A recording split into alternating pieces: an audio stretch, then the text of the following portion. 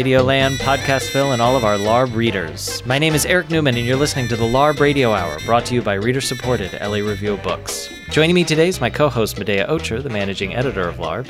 Hi, Eric.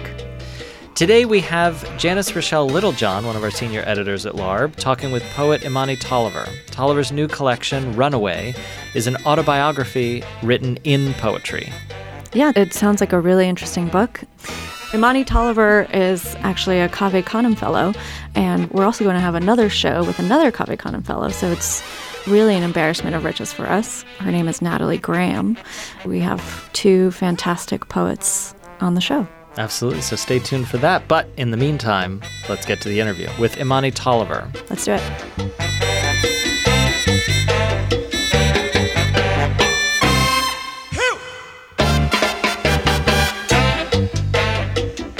Hello, this is Janice Rhoshalle Littlejohn. I'm a senior editor at Los Angeles Review of Books. And today we have with us Imani Tolliver.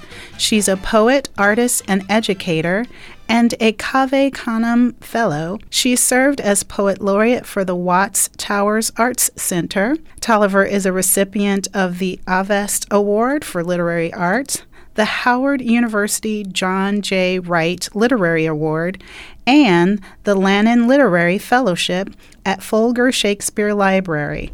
She also has been recognized by the City of Los Angeles for her work as a promoter, host, and publicist in support of the literary arts in Southern California. Thank you for joining us today, Imani. Absolutely. Thank you for asking me. Well, we are here today because you have an exciting book coming out August 16th from the World Stage Press called Runaway, and it's a memoir in verse. And I must confess that I was going to just kind of let that one pass and go to the poetry editor, and then I read the first poem, and I would love it if you could read it for us. It's called These Hands, and it was just so beautiful, and it's kind of, you had me at these hands. Oh, that makes me happy. Thank you, Janice. These hands. My mother said my hair was like moss, difficult to comb into the pillow at the crown of my head. She melted it fine and pulled it free from itself, thousands of nooses without the knots. I cut the nooses free, gathered and twisted and curled and colored the knots, the forbidden, the embarrassing, the back door, the kitchen, into sun, agate, warm rum, fizzy Mexican Coca-Cola, and North African oil with herbs at the bottom of wide, dolloped vases of warm glass, beginning as teardrops, fallen now. I took the stories that made me out of the scream of my arrival, the vinyl and chrome couch of 1977, in front of the $6 Million Man and the Bad News Bears, the girl, the mushroom, tiny, hiding, hooded thing I was, touched I was, in the worst ways, eating tears, eating donuts, eating anything that would fill me. Into someone larger than I could imagine, into someone strong, into backbone and healer, into the visitor who would tell you all about yourself and herself too, into this body without children, except the one that I hold between my breasts, that I screamed into making, screamed from between the lips that suffered, from between the lips that would not speak, the lips tasted by the lips that would taste hers. Scream, scream, scream. Now, these lips, curved, plentiful, tell and tell and tell. They were told to shut up a long time ago. The voice box, the brown and red voice box that came from two brown necks and two before that was called a white girl, an Oreo. Who you trying to be, anyway? They told me the color of my voice before I had the language to fight back. They told me I wasn't one of them, far from who I thought I was. White girl, you trying to be a white girl. But all I knew was my mother's tongue. All I knew came from the Alice in Wonderland records that taught me how to read. I tried to abandon National Geographics and dictionaries, Pippi and the mysteries and the magazines for a language that was more acceptable. My mother tongue was a tattoo that I modified, but never abandoned. I read aloud, listening to the nuances I've created, the resonance that burnishes the girl voice with tobacco and time, rum and crying, into this voice you hear now, that sings when no one's looking, to Jesus and lovers I trust. I'm looking below my knees now, and there are scars. I've decided to turn the clusters and stripes into constellations. I will have the stars make an order, make something larger than me or my shins into Orion, Zeus, Mars, and Leo. Take what shame tried to make into your hands and turn it into something else. Change your color to your wish into something new, something of your own making. Perhaps you will be as proud as I when a new friend remarks to your mother, "You gave birth to Imani?" No, she gave birth to herself. That ending is just, I'm having a little bit of a verklempt moment. The act of screaming into making really is thematic throughout the whole memoir. Can you talk a little bit about how this memoir in verse came to be, how you chose to select these particular poems? Because there's a lot of you trying to give voice to your past self, but also to your present. That's a great question. I had been working on, capital letters, the book for a long time, and it has taken many different incarnations, and that was always the challenge. It's not as difficult figuring out maybe a couple of poems to put together for a publication or for a reading, but to put together an entire book, that was always the biggest challenge. And so I found myself a few years ago really being compelled to read memoir. It was very strange. I just could not stop reading memoirs, just one after the other after the other. And I think because, of course, my poetry is about myself and the lens through which I see the world, I think of that quote by Audre Lorde, "Your silence will not protect you." Mm. And my silence never protected me. What created new space was my speaking, right? So that it was as if so many of the stories, so many of the things that I wanted to sort of push away and say, oh, that happened to me when I was a kid, and I would think I could just sort of shrug them away. All those survival stories, so many survival stories. And I found that this book, I call it a book, but it's really, my body. It's my story. They say your body of work. I think it was the first time I've ever really understood that. Mm. So it is personal, and I feel like it's definitely reflective, especially the poem I just read. It's really about speaking and giving light to the things that I have kept as shame in my body. Mm. And I think my own path, just as a human being, is recognizing that there was no shame that I had. There's no shame in the experiences that I endured, and there was no shame in loving Pippi Longstocking. I loved Pippi Longstocking.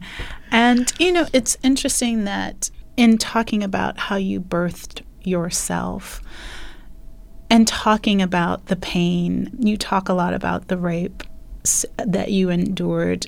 And I was wondering if you could share a little bit about how you find voice and find yourself after something so painful and something that happened with someone so close to you.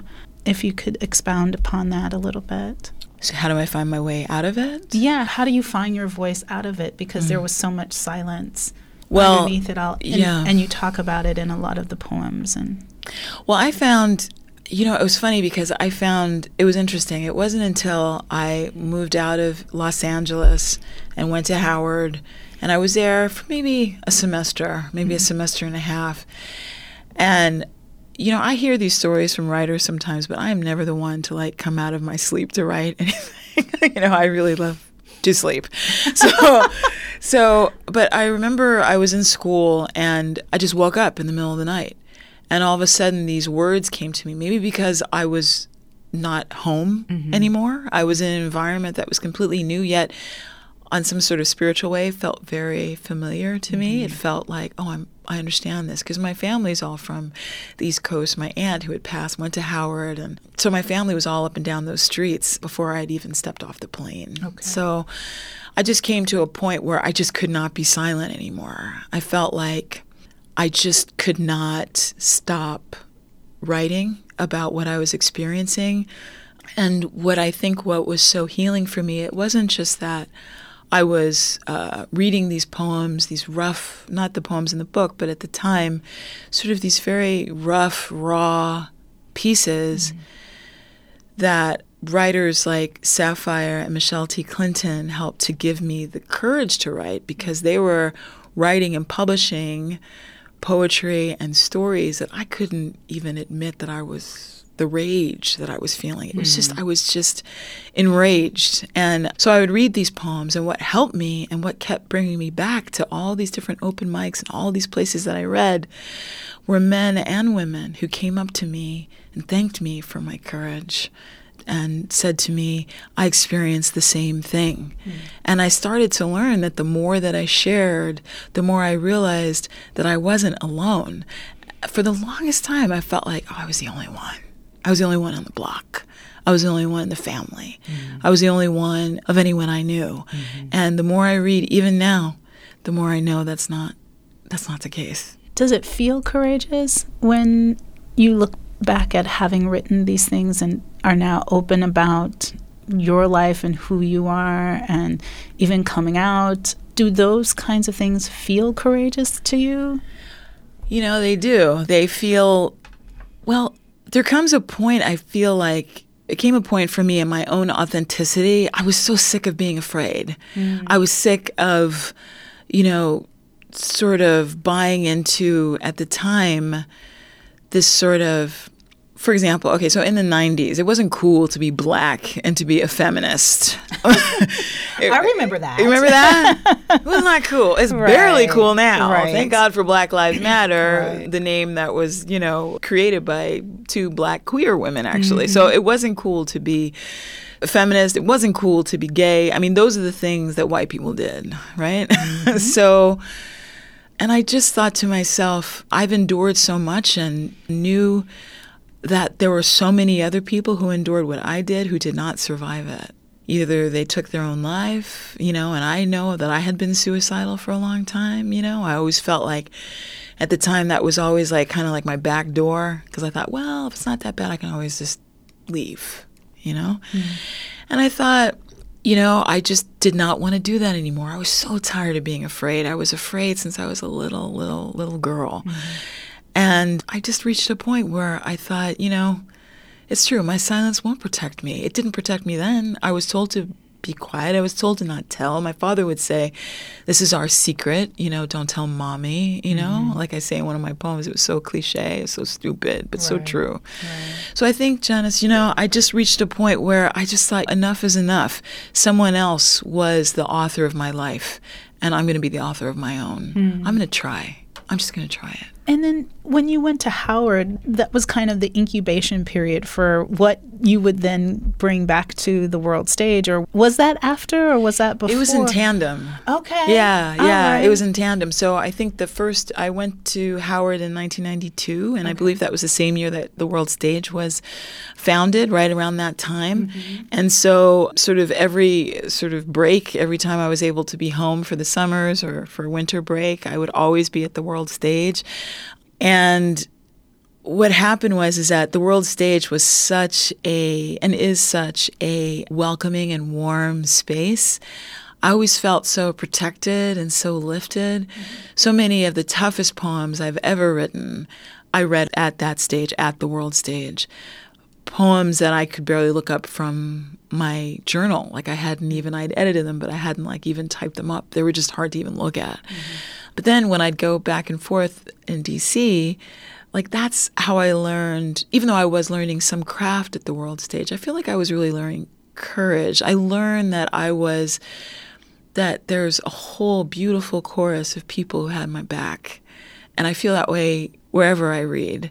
All of these beautiful hands are holding my back. And so when I was in D.C., and we get into those fights with our poet colleagues and comrades as we do, it was a lot more intense. It was different. And it wasn't, being at Howard, there was this whole class thing that I had encountered almost never growing up in LA. I encountered the Oreo problem, but I'd never encountered, oh, you from Howard. Like that was a bad thing. Because anytime I would tell people here in LA that I'm going away to Howard. Oh, that's wonderful. Go and you do that and come back and tell us what you learned. And when I got to DC, I didn't recognize all the ways, how many infinite ways Black people can divide and rank ourselves, whether it's the way we speak, where we're from, our hair, our skin, our parents. And I experienced a lot of that right on campus, as well as the community. Because I didn't, they say, now when you talk about in DC, you say the Hill. We know it as Capitol Hill. Right. But back in the day, I was told it was Howard Hill, because Howard sits on a hill. So there definitely was that Du Boisian talented 10th thing going on. And I used to hear people say, who were from D.C., my friends, they would say, oh, you can always tell a Howard student, no matter where you are in town. I was like, come on. Like, really? D.C. is over 80 some odd % Black. I mean, how can you really tell? Well, it wasn't until I moved out of the dorm. I moved into my own place. I shared, a house with a bunch of people. And then I started to see it. There was a different way that Howard people, generally speaking, would kind of hold themselves. I don't think it was an elitist way. I think it was a way that was saying, I believe in myself. What I love so much about Howard, in my experience, was that not only did the Howard students believe in themselves, they believe in Black people. They believe in our brilliance all over the world. You are listening to the LARB Radio Hour, coming to you from Emerson College in the heart of Hollywood. And now for this week's book recommendation.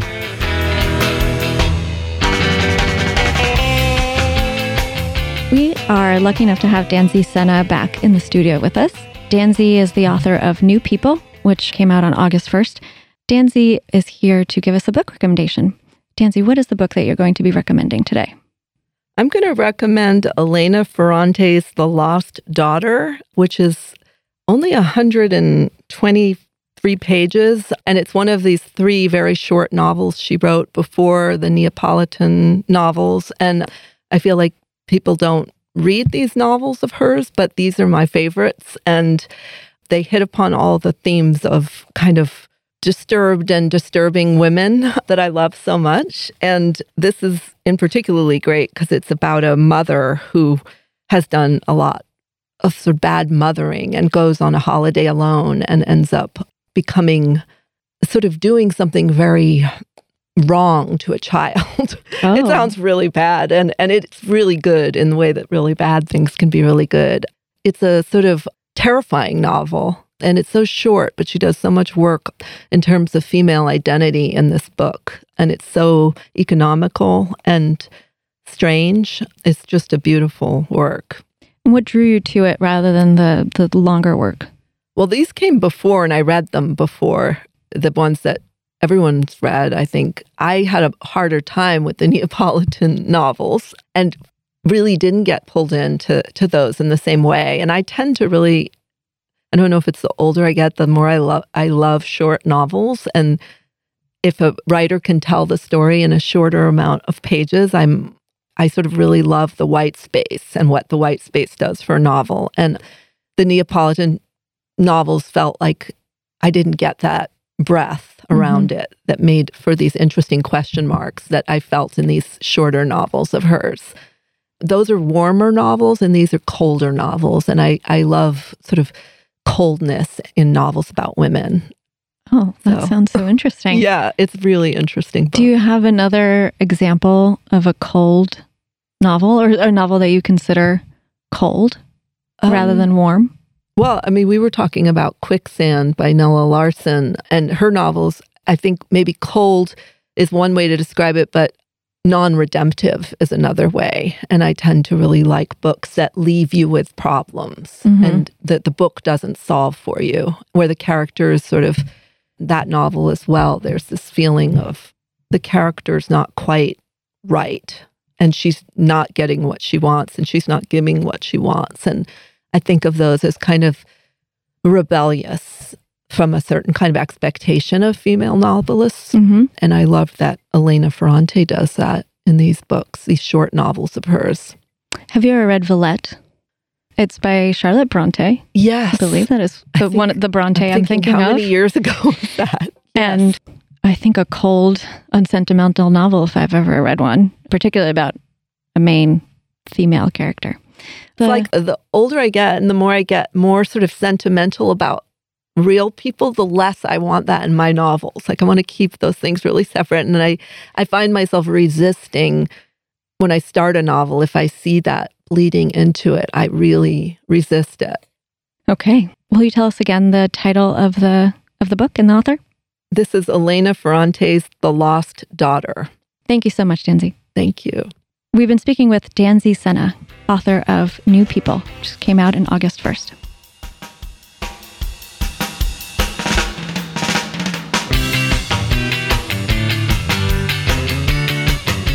You are listening to the LARB Radio Hour, and now we return to Janice Rhoshalle Littlejohn's interview with Imani Tolliver, author of Runaway.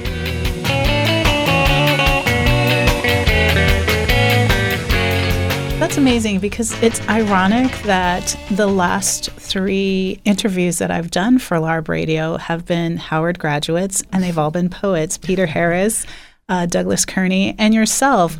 What is it? And you're a native, and Douglas is New York and grew up in Altadena, Pasadena area, and Peter is from D.C., but you all have kind of had this D.C.-LA connection. How do you relate to those other poets, and do you feel like there's a certain Howard vibe that's different from other Black poets that you are interacting with here in Los Angeles? Well, first of all, I actually have a poem about Peter in my book. That's right. That's right, too. I met Peter when I was visiting at home for Christmas, and I was at the World Stage. I was on Degnan Avenue, and I was right there, Degnan Boulevard, and I was right in front of the World Stage.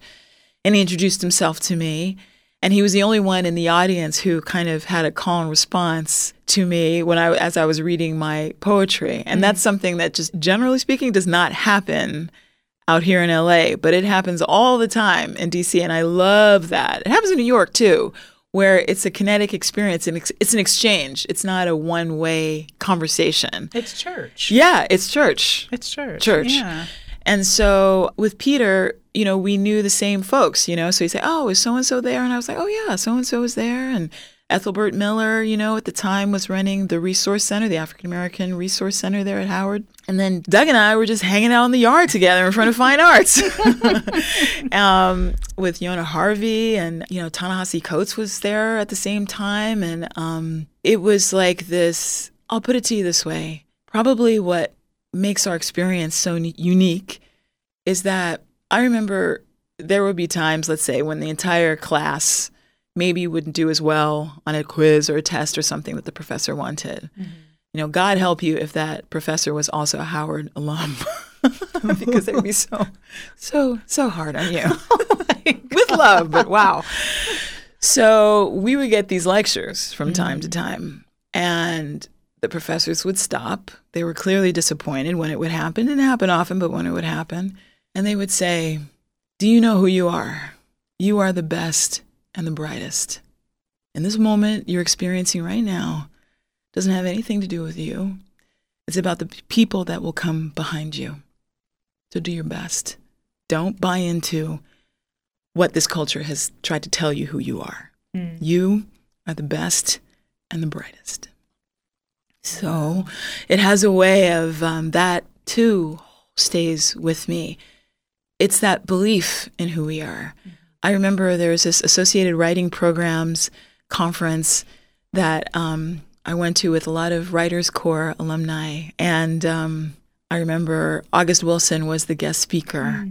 And DC was amazing in that you could just walk up to these writers. You would see them, Walter Mosley, be walking down the street. You could go to an amazing reading, and Toni Morrison was right there, Cornel West. They were all around you. And they came to D.C. They came to Howard specifically, right? So the nickname is called the Mecca because you're walking across this, campus. There's Maya Angelou. There's, Andrew Young, whatever. I'm trying to eat my chicken wings. It's like after a while, you just got used to it, And I don't know. I think it was just to see so many. What I remember, what's so different about Howard is that you don't realize, for me anyway, I didn't realize what I didn't have until I got there. I hadn't walked into a building that was named after Black people necessarily.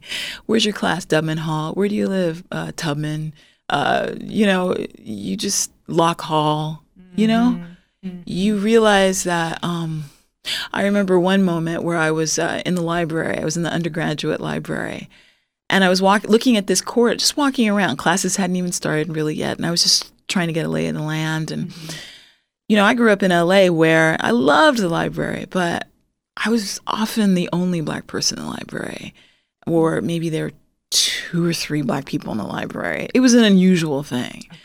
And I remember walking in the undergraduate library, and there was this corridor, right? So to the right and left of me were all these study rooms that were separated by these glass windows. So I could stand at the front of the corridor, and I could see to my right and my left students in varying sort of poses of, sort of writing on these dry erase boards. Some were studying by themselves. Some were sort of debating something. I couldn't hear them, but I could see them.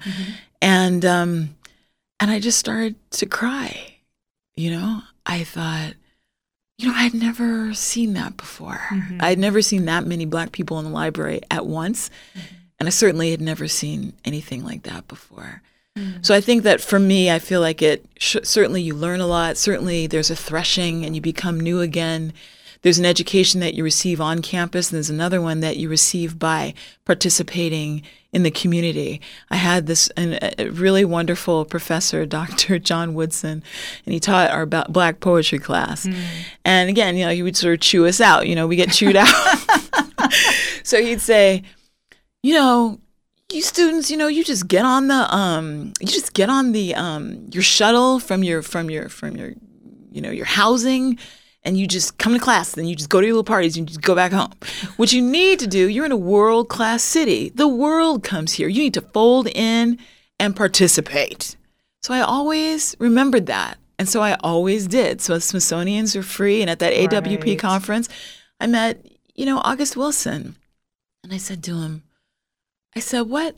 I asked him, I said, I'm trying to write a play. But I can't write a play. I'm a poet. And he said, well, I used to be a poet. And I said, you did? And he said, yeah, I used to wear these.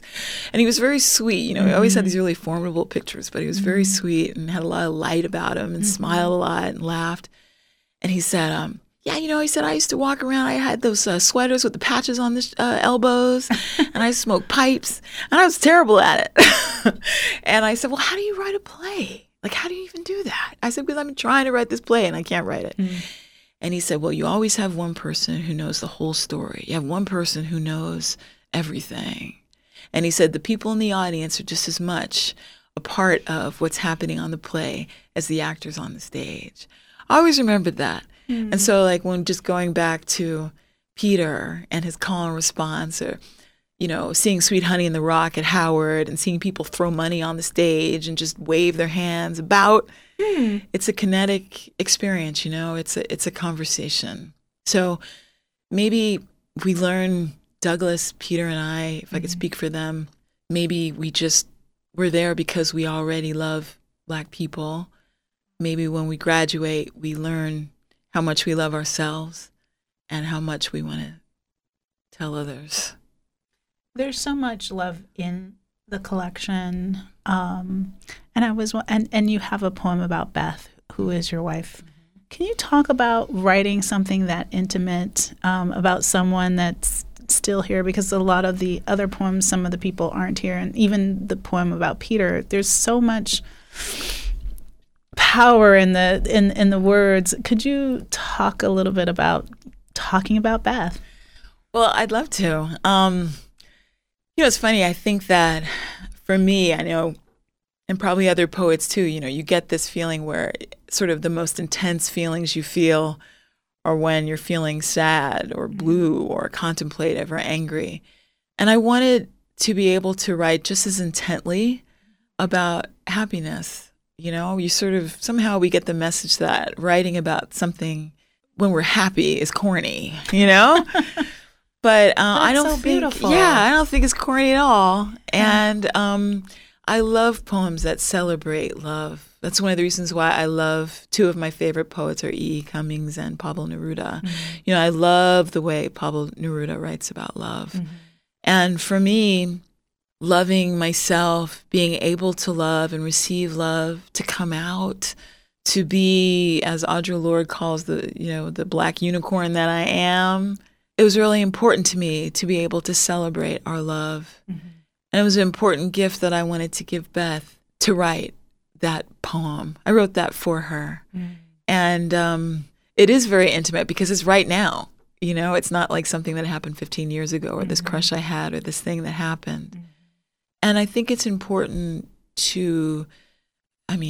for people, no matter what race they are, to be out. It's important to not be ashamed of our love, to show that our love is beautiful and just as anyone else's, and just as deep and just as important.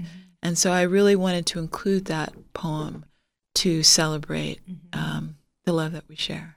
What were some of the challenges? Because I know some of the poems that are featured are older or you've been working on them for a number of years versus something that are maybe newer. And how did you pull the collection together into one whole?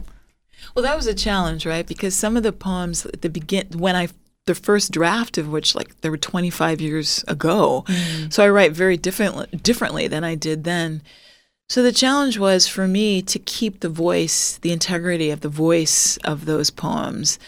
But then what I think is really cool is that because the poems are in chronological order, more or less, because it's a memoir, right? So it reads like a story in that way.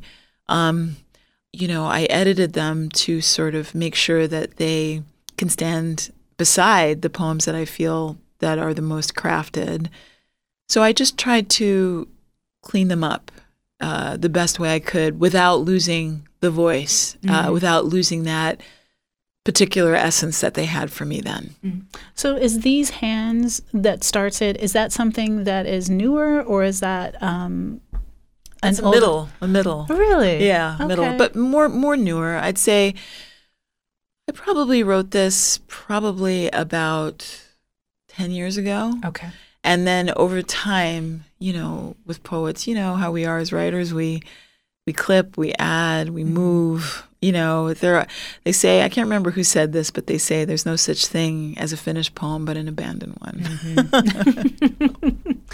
Well, I wanted to talk about it. The interesting thing is that I think I'm rediscovering poetry post-college, post-grad school, in a way that I'm open to new voices in poetry that are really powerful and strong and speak to me in ways that I, haven't had since Nikki Giovanni, and I'm wondering, is there some kind of renaissance going on? And where do you find your work in this kind of, or is there a renaissance? And where do you see yourself in the mix, I guess?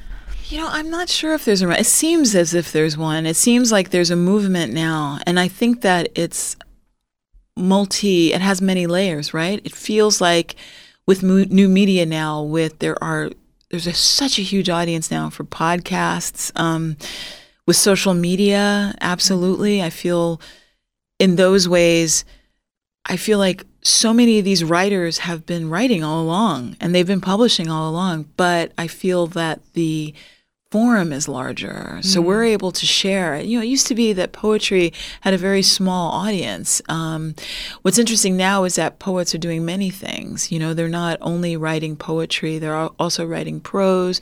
Maybe they have podcasts. Maybe they're having readings that are not solely at tiny storefront places or galleries or universities, they're reading to a much broader audience. And I think with an organization like Canem, I think that now they have up to, I think, around 500 alumni who've, passed through, who've been fellows. So, and they're everywhere. And that's phenomenal. Right? So they're in corporate, like for me, I work for Parks and Recreation, I produce community theater and festivals, and I bring poetry to that work. There are people that I know who are professors at Canem who bring that energy there. I mean, I think that it enables you to know, when you're in those kinds of nurturing environments, to know that there is an audience, believe that there is an audience, and that people will hear you. They say, build the tracks and the train will come. Right. And I feel like I hope that's what's happening. I hope that people are turning more. I don't think people are abandoning books the way they say. Right. And I feel like there's a lot more ways to experience literature. So maybe that's the renaissance we're feeling now. Well, talking about poets doing other things, the World Stage Press is run by poets and writers. Can you talk about why you decided, you've had a history with the World Stage Press, but your work could go anywhere. Why World Stage Press? Well, yeah, it's true. I've been published in a lot of different places, but the World Stage Press, Connie Williams, the wonderful, wonderful Connie Williams of the World Stage Press, also a poet, approached me and he said, we're starting this press and we really want to create this. And we really want you to be one of, the voices that represents the Anansi Writers Workshop, which is the poetry wing of the World Stage. And of course, to that, I'm absolutely honored. As I shared, the World Stage the community has always been such a beautiful, beautiful embrace. They're family. And so, after Connie spoke to me about that, I could think of no other place. Why would I go any other place? They believe in me, believe in my work. They're proud of me. They've seen me grow.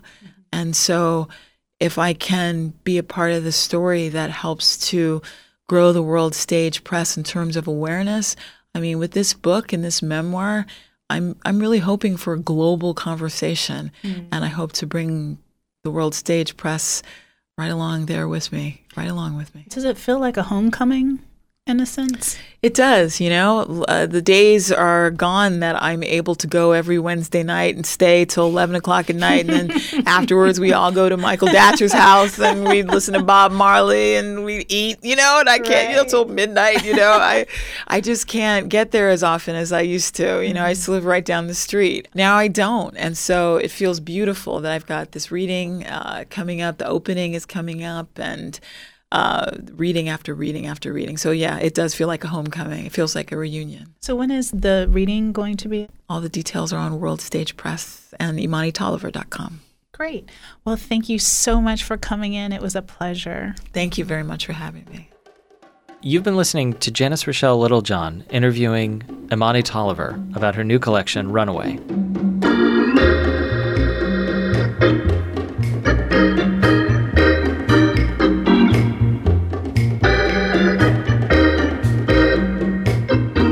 You've been listening to the LARB Radio Hour. Subscribe to our podcast on iTunes, SoundCloud, and Stitcher. And if you like the show, leave us a review and tell us what you think. The LARB Radio Hour's executive producers are Eric Newman, Medea Ocher, and Kate Wolf. Our engineer is Ernesto Oleano. Our researcher is Chloe Chapp. Production assistants from William Broughton, Eleanor Duke, and Jake Levins. Special thanks to Alan Minsky, who's no one's moral conscience, for production assistance, and to Emerson College. Tom Lutz is the editor-in-chief and publisher of the Los Angeles Review of Books.